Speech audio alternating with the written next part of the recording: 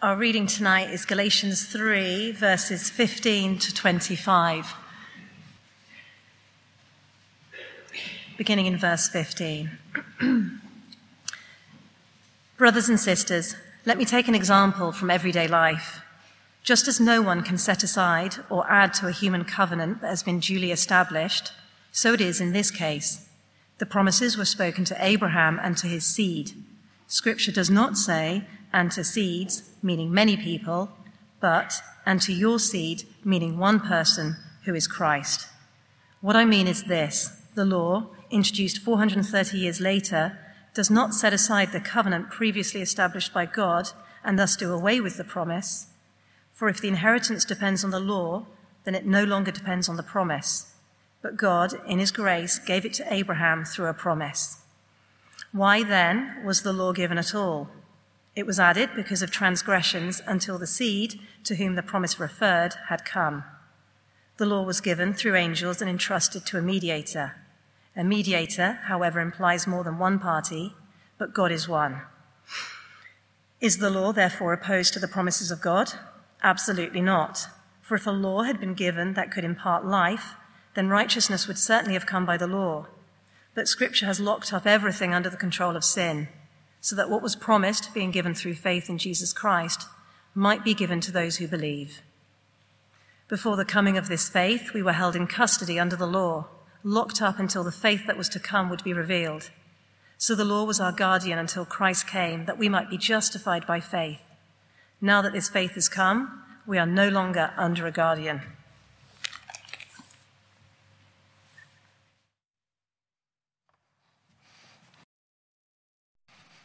Jules, thanks for reading. Good evening, let me add my welcome. My name's Matt Fuller, if we've not met. I'm a little croaky this evening. Apologies for that. But let's pray. Let's pray together as we begin.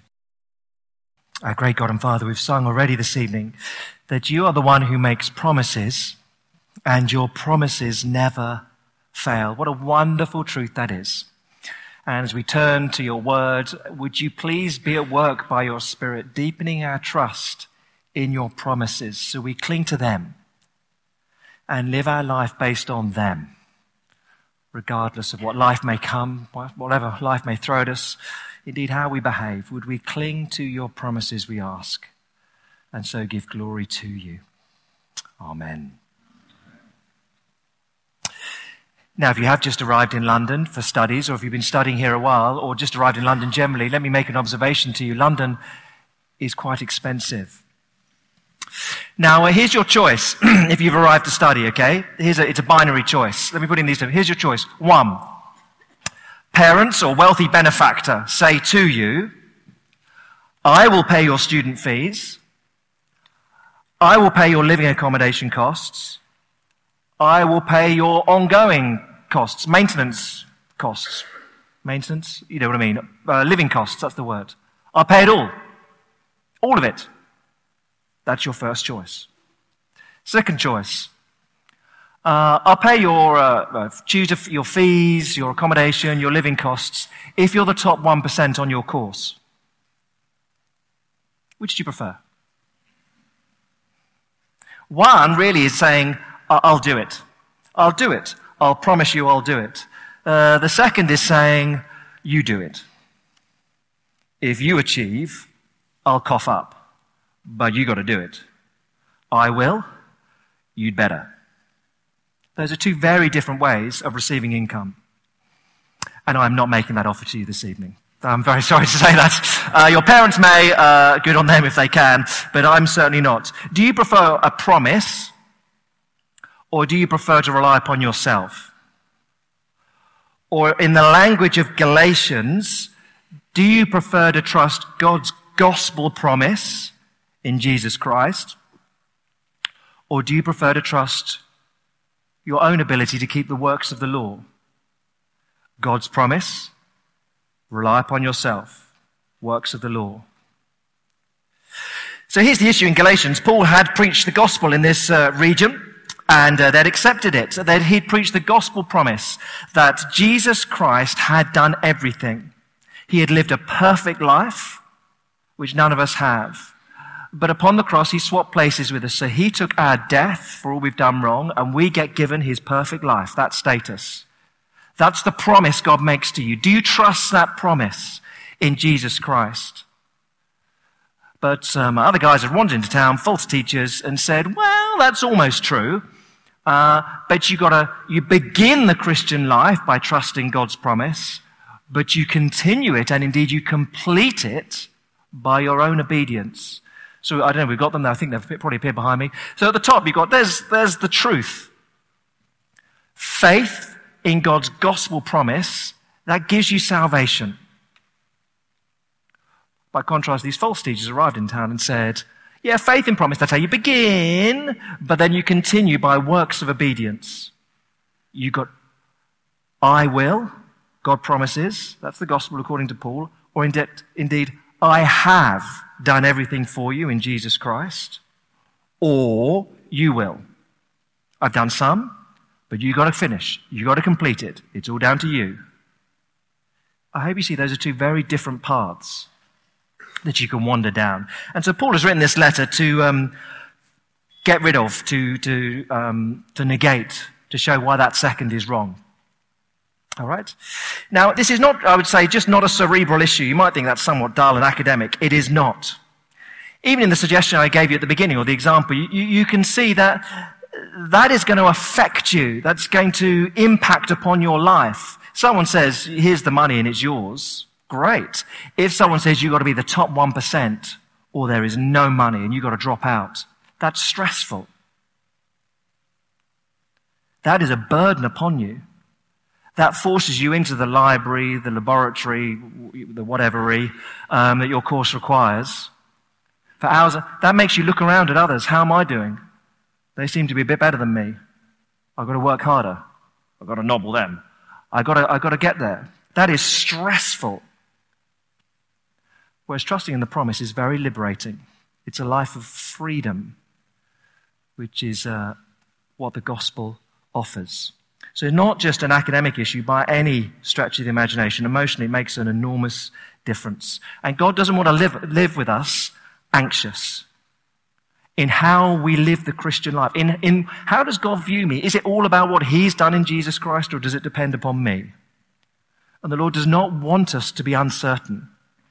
He's guaranteed 100% committed to us knowing he's done it in Jesus Christ. I will. I have in Jesus. Not you will. You need to. His love, his approval, his blessing does not depend upon us. It depends upon Christ. Now, if you are just joining us then, roughly, the book of Galatians goes a bit like this. Chapters 1 and 2, Paul has to assert his own authority, which he's done. Chapters 3 and 4 are all the theology, before chapters 5 and 6, in one sense, it gets very practical. But you can't just jump to the practical stuff, because chapters 3 and 4 are like the engine of a car, and you can have the nicest radio, you can have the nicest wheels on a car, but you've got no engine, you've got nothing. Well, you've got an expensive bit of metal, but you've got nothing that works. If you don't understand the promises of God and how they work in the Christian life, because it really is his promises that empower us to live the Christian life, empower us to change and to keep going. So you've got to understand this central section. And it seems here in our reading tonight then that Paul is responding to this accusation or comment of the false teachers. And they seem to be saying, but look, Old Testament, God gave a promise to Abraham. A few years later, he gives the law to Moses. And that's what happened in the Old Testament. They began with a promise, but they kept going by obedience to the law. Old Testament, and it's just the same today, they said. You begin with God's promise in Jesus Christ, but you continue by your own performance. And Paul is saying it was never that way. You've completely misunderstood your Old Testament. And let me explain to you how. Verse 15, let's get into it. Verse 15, brothers and sisters, let me take an example from everyday life. Just as no one can set aside or add to a human covenant that's been duly established, so it is in this case. So, for example, Aunt Agatha writes a will, and then Aunt Agatha dies aged 90, And that's it. You cannot change her will. It doesn't change. The will, the covenant is set. You can't change it or transform it. And that's his point here. God made a promise, a covenant with Abraham, and nothing changes it. God doesn't change his solemn promises. So verse 16, the promises, I think he's talking about promises of Genesis 12, 15, 17, multiple ones that God makes. The promises were spoken to Abraham and to his seed. Scripture does not say and to seeds, meaning many people, but and to your seed. You seem to be a little bit pedantic there, Paul. No, what I mean is this. One person, who's Christ. All of God's promises to Abraham were always intended to find their fulfillment in Jesus Christ. So verse 17. What I mean is this. What I mean is this. The law, introduced 430 years later, does not set aside the covenant previously established by God and thus do away with the promise. Doesn't. Verse 18, if the inheritance depends on the law, then it no longer depends on the promise. But God in his grace gave it to Abraham through a promise. I hope you're following it, but essentially there's your choice, verse 18. You can either inherit eternal life and the kingdom of heaven by, verse 18, law, your own performance, or by promise. I have done it in Jesus Christ. That is your choice. You trust a promise, you do it yourself. It's always based upon the promise, says Paul. And so an obvious question pops up, I think, therefore, verse 19. So why was the law given at all? And that's what he goes on to answer in the rest of the section. Look, I tried to, for the sake of aide-memoire, put it in this term. Why was the law given? We're going to look at three things. It was given as oil to provoke us to sin, a jailer to make us despair, and a guardian to train us in manners. Okay? Three things. I'll have to explain them. Two of them are very obviously from the text. One is crowbarred in, but run with me. Okay? It's oil to provoke us to sin, a jailer to make us despair, and a guardian to train us in manners. That's why the law was given. Let's work through them and then see what it means for you and me today. First then, oil to provoke us to sin. Verse 19. Why then was the law given at all? It was added because of transgressions until the seed to whom the promise referred had come. Right? It was added because of transgressions. What does that mean? Could mean to restrain sin. I don't think that's likely here. I think when you compare it to other texts, it must mean to reveal or increase sin. In other words, the law is like oil on a fire. You have a fire, you don't put oil on it. You go. If you're a very interesting sort of person, you could look around the different fire extinguishers at church. Don't touch them. They're a visual amenity for you unless you're qualified to operate them. Which is, I guess, if there's a fire. But if you happen to be interesting enough to look through the various different fire extinguishers, we have a range. Because it's the 21st century, you have to have a range. And there's water you could squirt. There is foam, which is quite fun if you want to know. Or there's powder. And depending upon the type of fire, you spray the different ones. And if you've done your health and safety training, you'd be brilliant enough to know which is which. If in doubt, just, if there's a fire, have a go. I would be, or leave it to someone qualified. The one thing you do not do if you see a fire is think, oh, brilliant, there's some oil. I'll pour some oil on the fire. Don't do that. Because you may be very naive in the matters of physics, but oil upon a flame, in fact, there's an idiom. You don't pour oil on a fire. That's what the law does. It increases our sin. It exacerbates it, grows it. Now, let me try and persuade you why I'm determined or resolved that that's what he means here. Mainly through a comparison with the book of Romans. I think it best fits the flow of Galatians. He hasn't been positive about the role of the law here. But when you compare the similar argument he makes in the book of Romans and asks what's the point of the law, Paul will tell us in a number of ways. I don't know if we've got them. So Romans 3 verse 20, through the law we become conscious of sin.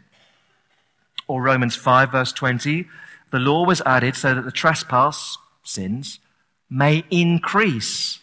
Or 7:7, I wouldn't have known what sin was except through the law. I wouldn't have known what coveting really was if the law had not said, do not covet.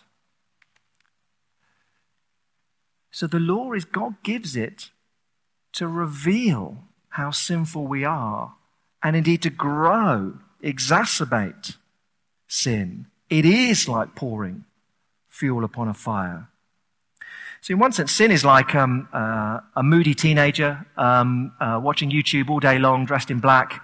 They're sort of existentialist, moody teenager. I don't know why I say that. Anyway, they're locked in their bedrooms watching TV, YouTube. No one watches TV if they're a teenager. Watches, what is it? They don't even know what it is. They watch YouTube and various things all day long, and they're moody. And they're angry, just because that's where they're at in their life stage. And there's a sort of rebellious anger lurking within them, but it lurks within the bedroom. Then, parent calls up. Time to tidy your room. At which point, the anger that has been residing within blows, and all of a sudden, rah, you're so unfair, you're so unreasonable, and out it all. This is cathartic for me, by the way. It's just cathartic. Out it all comes and out it all pours. It was there all along, but the law, tidy your room, exacerbates it, increases it, reveals what was always there. That's the function of the law. So in that sense, it was like oil upon the flame of our sin. It provokes us to sin even more. That's what laws do. That's the first. A further question comes then in verse 21. Is the law therefore opposed to the promises of God? Well, you get promises which say this is how you can have a relationship with God and know him and be saved. And well, that doesn't sound like a promise. It's a good question to ask. Verse 21, is the law opposed to the promises of God? Absolutely not, he says, because the second thing the law was a jailer to make us despair. Verse 22, Scripture has locked up everything under the control of sin. Scripture there, I think, being reference to God, the one who gives Scripture, has locked up everything under the control of sin. Why? So that what was promised, being given through faith in Jesus Christ, might be given to those who believe. Scripture or God locked everything up under sin. In other words, the Old Testament law was meant to lock God's people up, bring them to the point where they say, well, we're lost. We can't save ourselves. We desperately need help. Yeah. Go back to my original example. So parents said, look, I'll promise to pay you everything. But perhaps the same parent, not 430 years later, 430 hours later, says, look, I promise I'm going to pay everything, all your costs, all your fees, etc. Actually, I've had a little thought. How about you have to be in the top 1%? And maybe the student says, well, I'll give it a go. And gives it a go for the first year, and then says, there's no way I'm going to be in the top 1%. It's just impossible. And goes back to parent and says, do you know what? I'll never do this on my own. Can we go back to option 1, please? Can we go back to you promise? Because I've tried doing it on my own, and I can't. Can we go back to the promise, please? And that was the function of the law in the Old Testament, to lock people up, to make them despair and go, well, if it's down to our own performance, we'll never be right before God. Lord, can we go back to the promises made to Abraham? Can we do it that way, please? The law, God's laws were never meant to make anyone righteous. They were never meant to bring anyone into a relationship with God. The law in the Old Testament was meant to make people despair. Get them on their knees and say, help. Help. We never did on our own. Verse 23 makes the same point. Before the coming of this faith, before Jesus came, we were held in custody under the law, locked up until the faith that was to come would be revealed. Again, okay, can we make ourselves right before God? No, we're locked up. How do we get out? You have to keep the law perfectly. I can't. Jesus comes along and says, I've kept the law perfectly for you. Do you want to trust in me? Yeah. Okay, I'll unlock the door for you. You're now free. The law was meant to bring people to the point of despair, so they turn back to the promise that God now makes in Jesus Christ. Oil to provoke us to sin. It was a jailer to make us despair. Third little thing the law was, it was a guardian to train us in manners. Verse 24. So the law was our guardian until Christ came, that we might be justified by faith. Now that this faith has come, we're no longer under a guardian. Guardian, sort of in the first century, sort of like a babysitter, but a bit more than that. A young child will be given a guardian to try and teach them manners and morals, occasionally with a stick if they were a bit disobedient. But there was a limit to what a guardian could do. A guardian could sort of coerce someone to behave a little bit better, but they never changed anyone internally. That is beyond them. A guardian was only ever a restraining influence. But, says Paul, now that faith has come, we don't need that sort of restraining influence, because in Jesus Christ, he'll give us, as he'll go on to say, his Spirit, so we genuinely can be transformed or changed. As one writer put it, the law is a bit like a cage. And if you put a lion in a cage, you can stop it eating the lambs that are sort of gambling around outside. You can stop it, but you'll never stop the lion wanting to eat the lambs. And if you let it out of the cage, that was the most feeble line ever, wasn't it? You're in trouble. The law, in some senses, it can restrain some people sometimes, but it doesn't change them. It doesn't change them within their heart. It doesn't give them fresh desires. It was never meant to do that. Christ, however, can.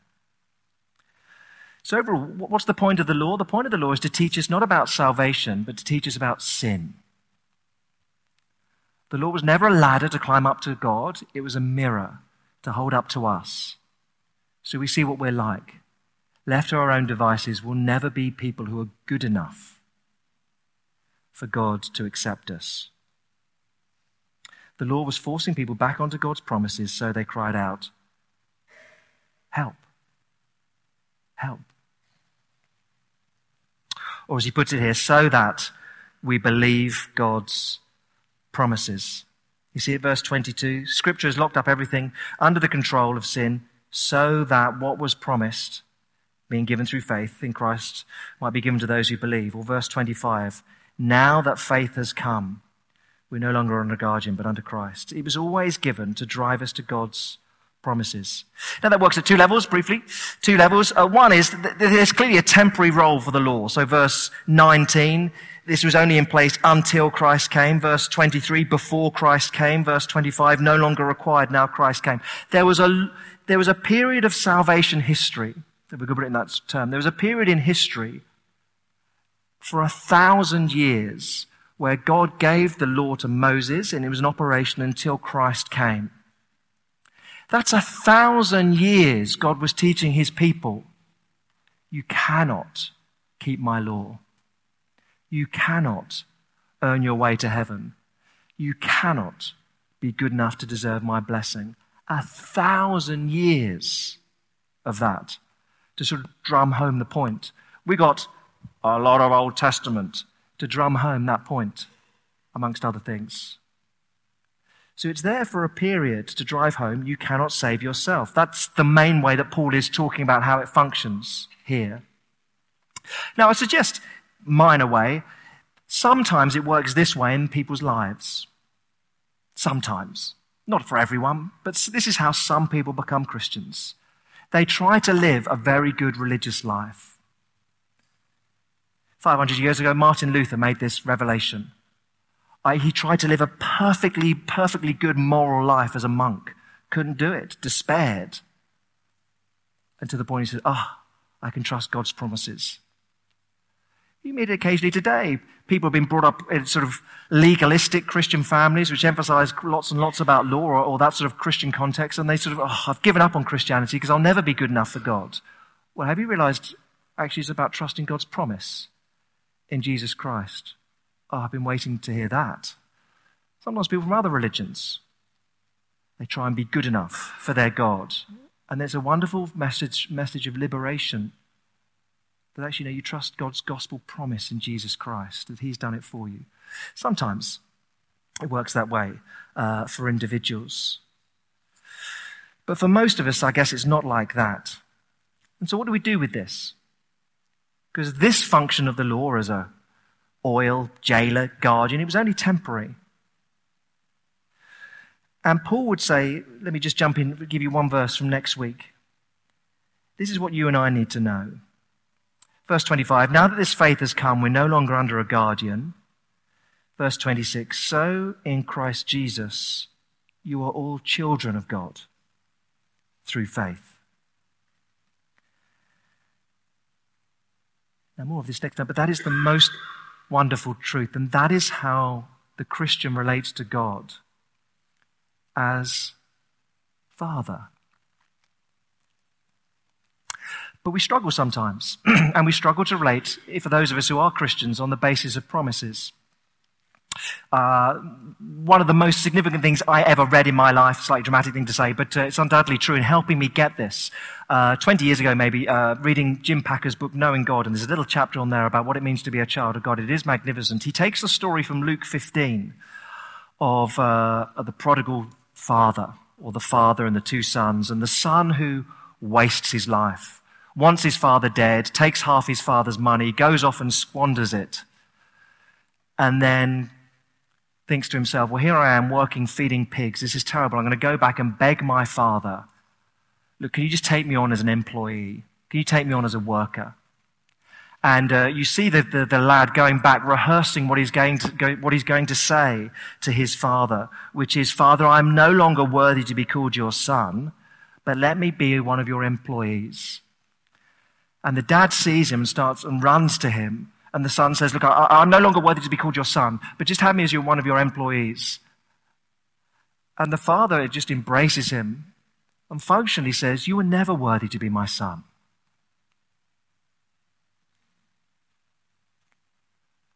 You're not my son because you're worthy. You're my son because you're my son. And Packer makes the wonderful point as Christians, we can often think to ourselves, oh, I'm not worthy of God's love. Oh, I've done it again. Oh, look, at this time I've really bogged it. I'm just not worthy of God's acceptance. And he says to us, you were never worthy. But I love you because of my son. And when Satan tempts you to despair and tells you of the guilt within, upward you look and see him there, who's died to make an end of all your sin. And because the sinless Saviour has died, my sinful soul is counted free. For God the just is satisfied to look upon him and pardon me. It's not about you. You're never worthy. You were never worthy to be my son. You're never worthy to be my daughter. That's not why you are. You are because of Jesus. Not you need to perform, but I will. I have in Jesus Christ. Practically, what do we take from this then for you and for me? Well, the law is still useful if you're a Christian here today, because the law still reveals what we're like and how we need to change. And for those of us who are Christians and maybe Christians for years, may have grown up as Christians and not known any other point in our life when we've not been, we can feel quite smug about ourselves, and God's law will reveal that we've work to do to change, not for God to love us, that's unchanging, but to change. I'll put it in these terms. Years ago, 15, 16 years ago, I was working in a church, and I had to do an all-age service, congregation, all different ages, and I have no idea, I can't remember why, but I bought 2 goldfish. It was the key illustration. Don't ask me what the point was. That was beside the point. But I bought these 2 goldfish, and no doubt they worked brilliantly at making whatever points they were meant to be making. But then we got them home and thought, we can't just leave them in the plastic bag to die. That's a bit mean. So then went out to the local pet shop and bought a tank and a pump and, Plastic Castle and all those sort of, because they must love a castle, being goldfish with a memory of 2 seconds or whatever it is. Anyway, so we went and bought the kit and all the, and we named them Katie and George. They were our goldfish. That's because, I don't know about that. That was some friends of ours. We named them Katie and George, and there we had 2 goldfish in our kitchen, and they were very sweet. Well, were they? Anyway, they kept us entertained. Well, did they? Anyway, they were there. They were there. Katie and George were there, and then one day they died. Which is obviously very sad. And we thought, well, we got quite used to Katie and George, and we spent, a bit of money on this tank and plastic castle. And so we went and bought another 2 goldfish and named them Katie and George, not wanting a huge amount of change in our lives. And within a couple of days, Mark II had died. We thought, they were duff ones. Let's go to another dealer. And do you have breeders of fish? Probably not.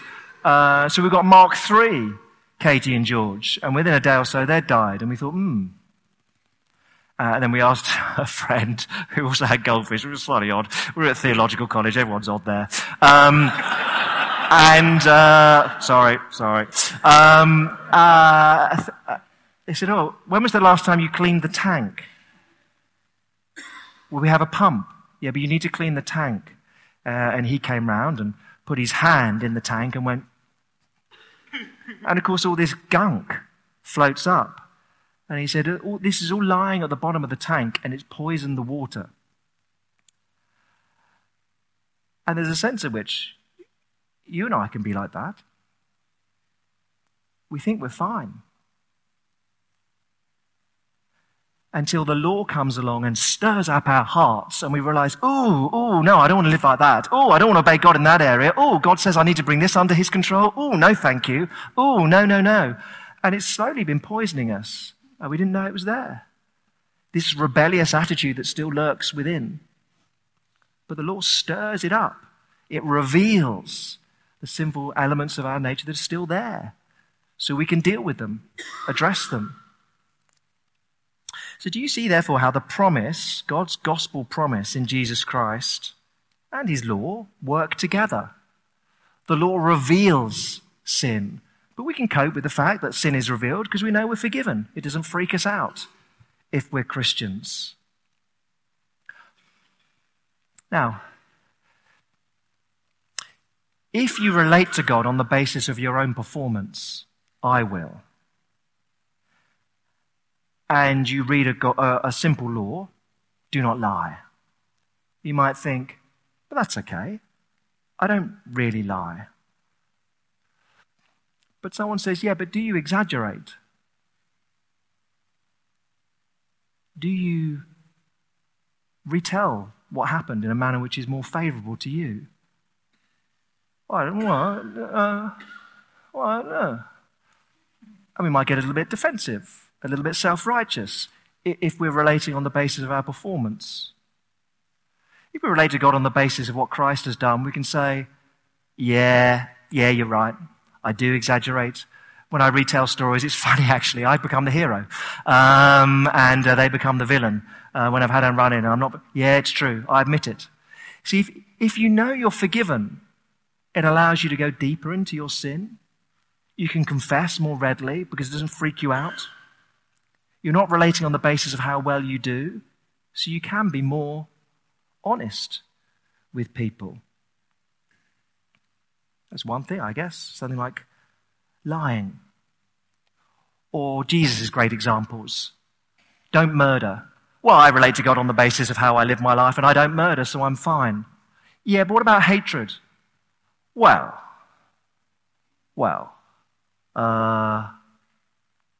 the Christian can say, look, yeah, I do. There are moments when someone says something to me and I just think,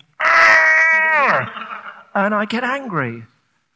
And I do. I find myself dwelling upon it afterwards and thinking, I wish I had said this back to them. But Lord, I admit it, I do. I get really angry. I do express that level of hatred, murder in my heart. But I know I'm forgiven by you. And can you change me? See, when you know you're relating to God on the basis of his promises rather than your own performance, you can be honest. And the law can reveal more of what needs to change within you. So for many of us, I wonder if we lack joy in our Christian life even, sometimes, not always, sometimes, it's because we can't admit the seriousness of our sin. And these two things reinforce one another. The more you could admit how bad your sin is, the more wonderful you think Christ is as your Savior. And the more wonderful you think he is as a Savior, the more you can admit of your sin and confess it and change. So the smaller version of you, the bigger version of Christ you have, allows you to change and to become more like him. Do you see how law and promise can work together healthily in the Christian life? Don't you relate to God on the basis of how you live? Don't you relate to God on the basis of how well you keep his law? Relate to him on the basis of promises. He said, "You're never worthy to be my child, but I love you in Jesus Christ." Once you've done that, allow the law to stir up the muck in your heart and reveal it and change. But it's got to be that way round. Faith in God's gospel promise in Jesus Christ means you're saved. And then you can turn to the law and allow it to reveal your sin. And then you turn back to God's promises and allow them to change you. But more of that in chapter 5 and 6. But I will, or you have to. The Christian says, "Oh, look, I've tried. I can't. I trust your promises in Jesus Christ." How wonderful that you promised to have done it all. Let me lead us in prayer together.